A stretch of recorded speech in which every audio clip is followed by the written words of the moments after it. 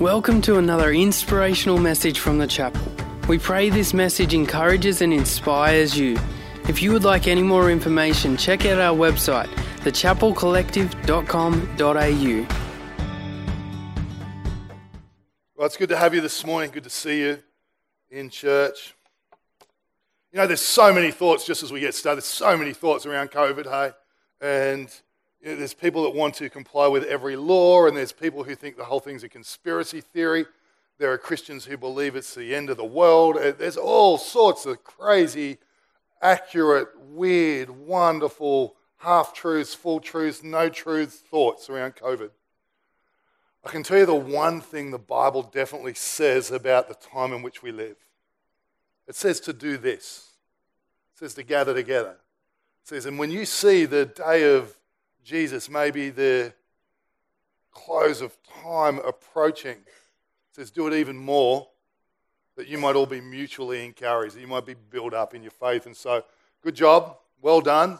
I'll leave you to your conspiracies and everything else. And I don't know, I got both jabs yesterday, and so my words are now penetrating you with mind-bending thoughts. That's all I know. I know that's true, and obviously not true. All right, just in case you're wondering. And I didn't get both jabs yesterday because you're not allowed to do that. All right. Ready? Here we go. Katie, can I get the tunnel vision there? There's this moment in 2009, and I was here at this precise place, and that was my, not those exact vehicles, but that was the scene, and I remember it. It was this inconceivable moment in time, and I remember the thought I had in the moment. It was this: how did we get here? How did we get here? I don't mean the M5 tunnel so I could pay the next toll. I mean, how did we, where I was about to. So I was in a car with a longtime friend of mine on our way to visit another person very close to us, and these had been two people who, like, you know, in terms of my living for God and believing in God, they'd been really heavily involved, and they'd been pretty what a Christian would call, if it's foreign to you, they'd call like a devoted, seriously committed Christians. And so the guy next to me had been that, and the guy we were going to visit had been like that, and here I was in this moment, and that man driving the car who just picked me up from the airport, he'd blown up his marriage, he'd blown up his life, he'd blown up his business. Everything that was important to him was in absolute disarray, and we were on the way to visit this other person who was sitting in a prison cell. And I'm in the car in that scene going, how did we get here? How did that person and that person end up in this situation? It was inconceivable to me. It was as inconceivable to me in that moment as it is in this moment that Bronnie would end up in prison 8 to 12 weeks from now on fraud crimes. Now, Bron might end up in prison because she hugged people in COVID, but she's not likely to end up in prison because of fraud. That's how inconceivable this situation was. And yet, it's exactly the place where we found ourselves, in this inconceivable place. How did we get here?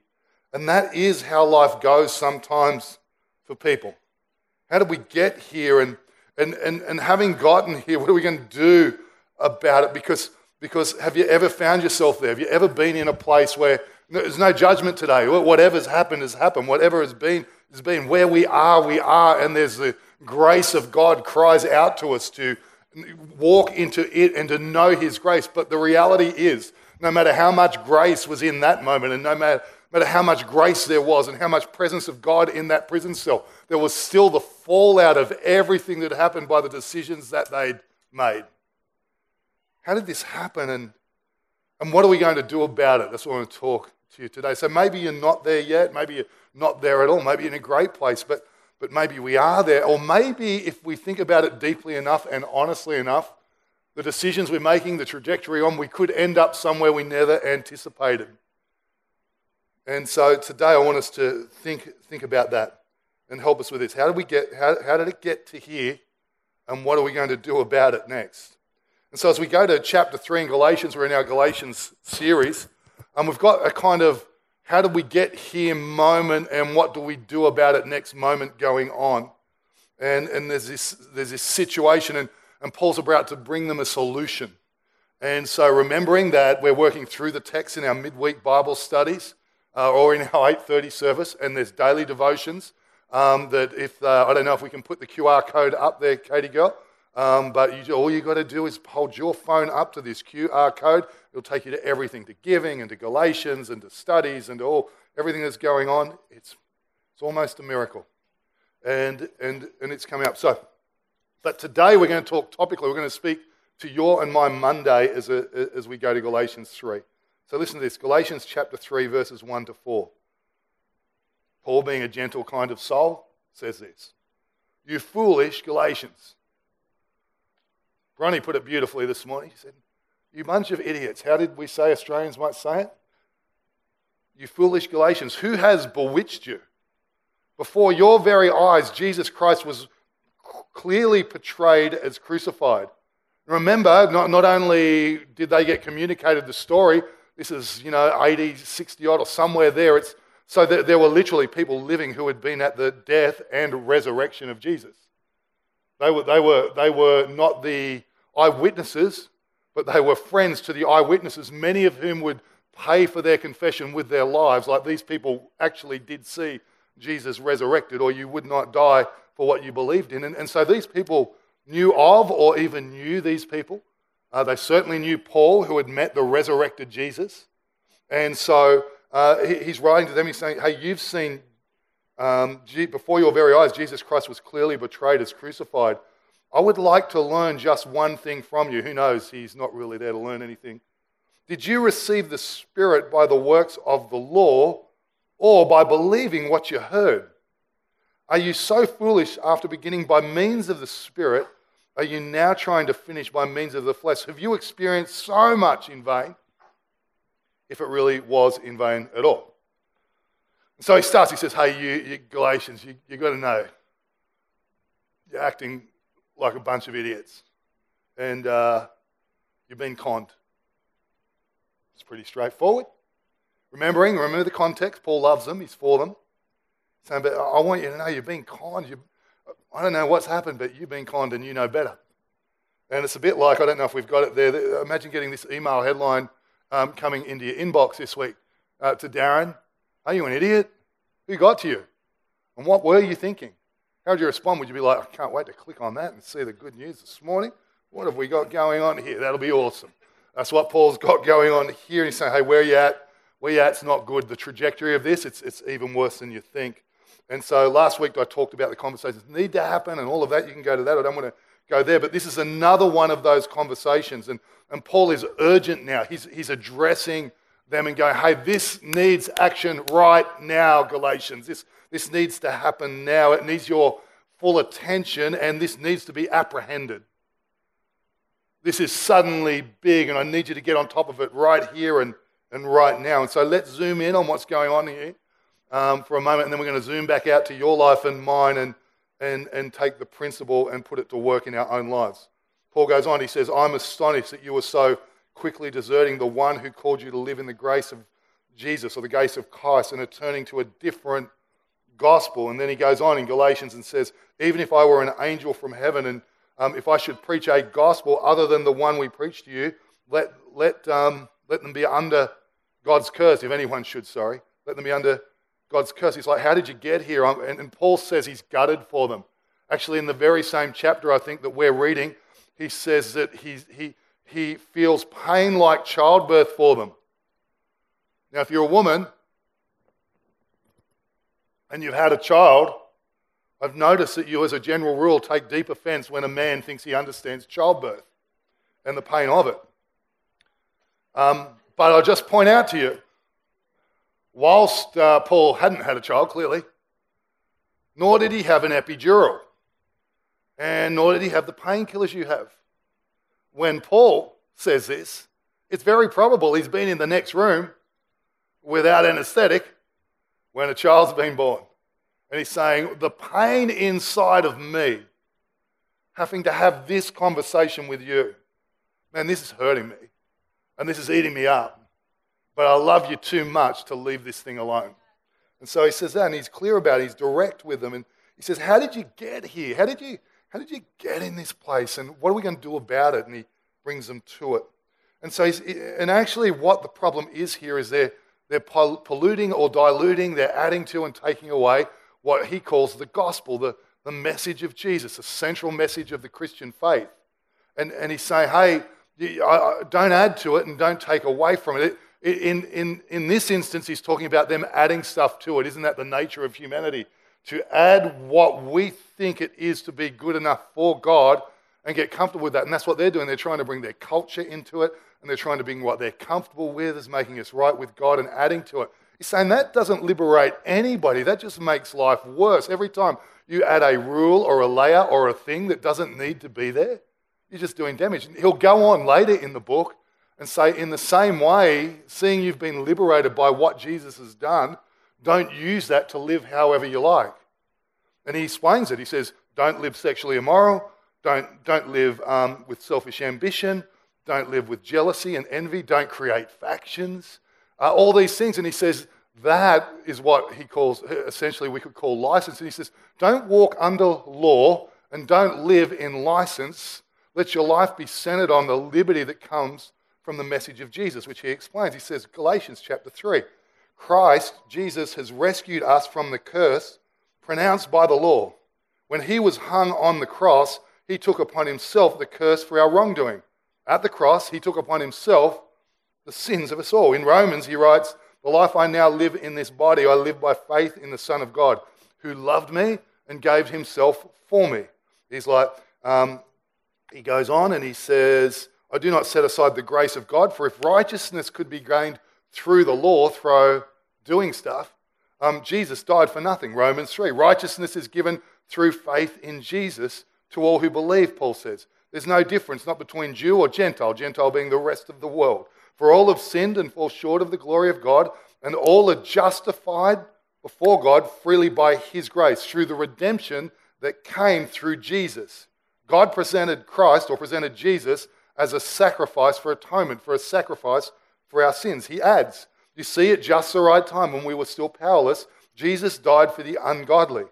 God demonstrates his own love for us in this. While we were still sinners, Jesus died for us. Romans adds again, while we were God's enemies, we were reconciled to him through the death of his Son. That's how we were reconciled to God. Thank God for that. How much more, having been reconciled to God, are we saved through his life? And then Romans 5, he says, the death he died, speaking of Jesus, he died to sin once for all. And Paul's just bringing it back again and again and again and going, this right standing with God that you have come to and live from, it's because of Jesus. It's not because of what you've done, and it's not because of what you'll do. It's because of him. Don't be put under a bondage of anything that would try to add to that. Stay true to that. Don't stray from that. Don't stray into law and don't stray into license. Live in the liberty that comes from what Jesus has accomplished by the cross and through his resurrection for all who believe. And Paul's clear. And he brings them back to this.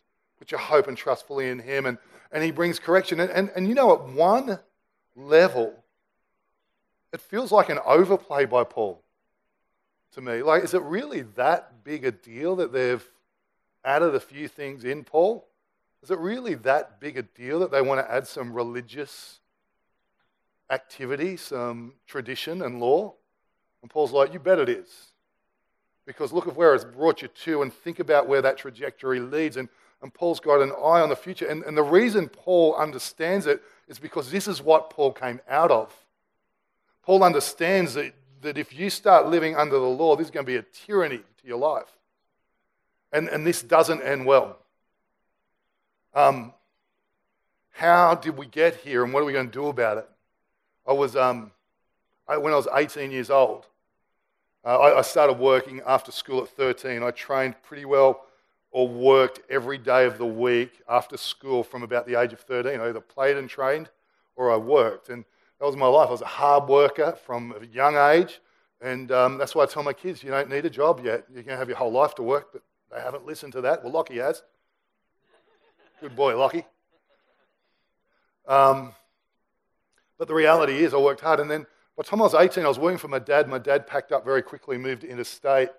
I was living with my dad. I soon found myself out of a job, out of money, and nowhere to live, sleeping on my friend's couch. 18 years old, my family dispersed from Sydney. And it was a Sunday night, and I was broke, and I was late home, and my potential footy career was in tatters. The West Tigers had sat with me and said, "Hey, Daz, this is where we're at. We need you to get it together," kind of thing. And my life was just, it was all over the place. And I remember on a Sunday night, I couldn't get into the place where I was sleeping on the couch, and I was on the street, barefoot because my shoes were in the house, on a Sunday night, without a cent to my name, ringing my auntie reverse charges, going, "Can you please come and get me?" And you got to know, it was one of those, how did I get here moments, because you couldn't predict someone who worked as hard as me and who was as disciplined as me and who'd been captain of everything there most of their life. You couldn't predict that I would end there, but decision by decision, little by little, I ended up on a Sunday night on the street, no shoes on my feet, not a cent in my pocket, ringing reverse charges from what they used to call the payphone guys to my auntie, "Can you come and get me?" Decisions, little decisions. If you're young, this one, little decisions have got big impacts. The good news is that when we think about how did this get to here, God's plan is that be true in reverse. Is that you and I can honestly look at my life and go, how did I get to live this life? How did this happen to us in a good way? How did I get that woman? How did she get me? Well, maybe she did some bad decision making, but either way, how did we get here? How did we get to do this? How did we get to be here? God, you've been good to us. That's God's intent. That's God's plan, is that we would be saying, how did we get here in a good way? I don't mean multi-zillionaires, but I mean living under the blessing and favour and peace and grace of God every day of our lives. That's His plan for us. That's His plan for you. That's His plan for me. But it's so easy to find ourselves in the other place. How did it come to this? And what are we going to do about it? So I just want to give you three things as we zoom back out from the Galatians story. I just want to give you three things I think really help us in this space. Here's number one. How did I get here, and what am I going to do about it? Number one, just got to own this quickly. Own this quickly, where I'm at. I've got to own this quickly. If I find myself in a place or on the trajectory to a place, if I think about it deeply, how did I get here? I need to own this quickly, own where I'm at. And the risk is, if we're not there yet, some people don't own a thing quickly. And then something happens and then they own it. And that's good. There's grace for that. But it doesn't need to have all the fallout. It could have been so different. And some people get to the place where all hell breaks loose and they still don't own it, which that's insane. But if we will own it quickly back here, we all have stuff that if we will own it quickly here and now, we avert what could happen somewhere down in the future. But let's not be the blamers. Some people blame, some people excuse, some people reason it away and all kinds of things. They dismiss it, they justify it, they won't hear it. And, we don't want to be those kinds of people. And because the reality is that, those kinds of decisions left unattended, they have pain attached and trajectories that don't end well, and we can see something other than that. So own a thing quickly. In my own life, I recognize that sometimes I get attitudes about people. I do. And I don't like it. It's ugly. I don't want to have an attitude about anybody. I had one just the other day, actually. And I was driving along, and I was just out of sorts about a thing. I was annoyed. I was frustrated, which is my natural emotions when I'm not happy about something. And I said to Brian, and she went, made a reference to a person that was actually true, by the way. And she said, "What about you?" And I went, "Oh, yep, I'm in trouble." And the reality is, I could have said, we're not talking about me, are we, Bronwyn? If we wanted to talk about me, I would have raised it with you. And she would have said, no, you would not have. And the reality is that she was right, Bron was right. What I needed to do next was own this quickly. And if I would own it quickly, something good could happen. God can move into that space and start to work. But until I own it, and if I don't own it quickly, I'm now in a place where my heart can get harder and harder and harder, and I can reconcile it, I can defend it, I can tell you why I could be justified in my decision, but it just doesn't cut it. And so I need to just own it quickly and go, hey, you're right. It is the way it is. And so while we're here, I just want to bring something up that Bron didn't own quickly that I'd like her to address right now. And so not really, obviously, but just think about you, think about attitudes, think about relationships. Even relationships, can I be honest, even relationships that are a risk. What about those things? Let's own it quickly before it gets us on a trajectory that could be more painful than we dare to believe. Because I can tell you, the person that was sitting in the prison cell that day, it was inconceivable. We're talking about a good person who made bad decisions. We're talking about one of the most blessed people I'd ever met in my life, sitting in Long Bay Prison. I'm like, what? How did that happen? Let's make great decisions. Let's address it now. Let's own it quickly. Let's own it quickly so that our how did it get to here can be a very different story, like the God story of how we got here, the good story in Jesus' name. That's number one. Number two is this ends now. Don't play with it. Just this ends now. This stops here. Don't let next happen to us. Let's happen to next, right? That's a nice sentence, but let's do that. Let's go, no, I'm happening to next. I'm taking charge of that attitude. I'm taking charge of that behavior. I'm going to own it, and I'm going to take charge of that behavior. I'm going to own the attitude. I'm going to own the behavior. I'm going to own the risk. I'm going to own the temptation. I'm going to own the whatever it is, and I'm just going to take charge. This ends now. No excuses. An interruption. An intervention. Sometimes we need to have our own intervention in our own lives. Just an intervention that takes charge. Don't deny it anymore. Don't let it sit. Don't excuse it. Don't reason with it. Don't justify it. Don't deny it. Don't lie to ourselves and say, this is all right, this is not that bad. When other people are telling me that this is harmful and this is hurtful, let's actually come open. Sometimes, even as Christians, sometimes I'll hear people say this. Well, Holy Spirit hasn't spoken to me. Yeah, he has. You just used a human. Sure he has. You just won't receive it from a human. That's called pride, not humility. Let's hear what needs to be heard so that we can get on with what needs to happen. What needs to happen in our lives. If my theology's headed off track, this ends now. If I'm clicking on stuff that I've got no business clicking on, this ends now. Flirting with danger on the fringes, this ends now. Fading in my devotion to Jesus, let's just cut it off. Let's end that now. Let's get it sorted. Let's make great decisions. Let's just do it. Getting hard in my heart, this ends now. And then number three, who before what? And I really unpacked this last week. So I don't want to talk about how you do that, but I want to ask you this question about who. See, Paul was the right person for the Galatians church because of his history and because of he was fired up about law. He hated law. It's like, let me out of here. I hate law. Bron is the right person for a grace conversation because Bron grew up in a church that was very law-like, very legalistic. And she's repulsed by legalism. She is full of grace. She becomes the right person for that conversation. Who's the right person for the conversation? The voice we invite in next will prove pivotal in this. Who is the voice you and I need in the mix right now? And I don't know if I touched these last week, but here's a way to test who it needs to be. Number one is it's a high trust. That person has a high trust history. Like they've got a proven record of having the right conversation in love, the right way, all of that. The person loves God and is for us, is for you.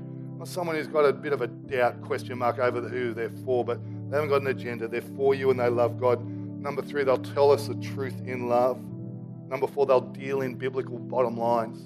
So important to deal in biblical bottom lines. And number five, and I think this is the big one, if you find someone that's for you, and for me, that is ready to risk the relationship for our best, and that is a person we want in our life. Prepared to risk the relationship in our best interests. And that's a person we want in our life. That's not a person to shun, put to the side, be offended by. That's a person to invite into the conversation. Like the Bible says, as I wrap, better is open rebuke than hidden love. Wounds from a friend can be trusted. An enemy multiplies kisses. Now, I'm not talking about someone who comes along and wounds us every day. I'm talking about someone who's for us every day, but sometimes there's a wound in love that actually is for our best in Jesus' name. Hey, who's the right person into your life right now? You know, who is that for you? Who does it need to be? There are some people who are great friends of mine, but in a moment like these, they're the wrong person in the conversation because they'll tell me what I need, what I want to hear, not what I need to hear. Who's the right person? Who's vital for you? And invite them in, because God has a different how did I get to here in mind? He has a very different one for our lives than others would, and he wants to take us all on that journey in Jesus' name. Amen. Hey again, thanks so much for joining us on this podcast. Whether you are new and exploring your faith or a follower of Jesus, there's a next step for you. There is always room to grow, more to be done, destiny to be pursued, and people to be reached. So what's your next step? To find out, head over to thechapelcollective.com.au. And thanks again for listening.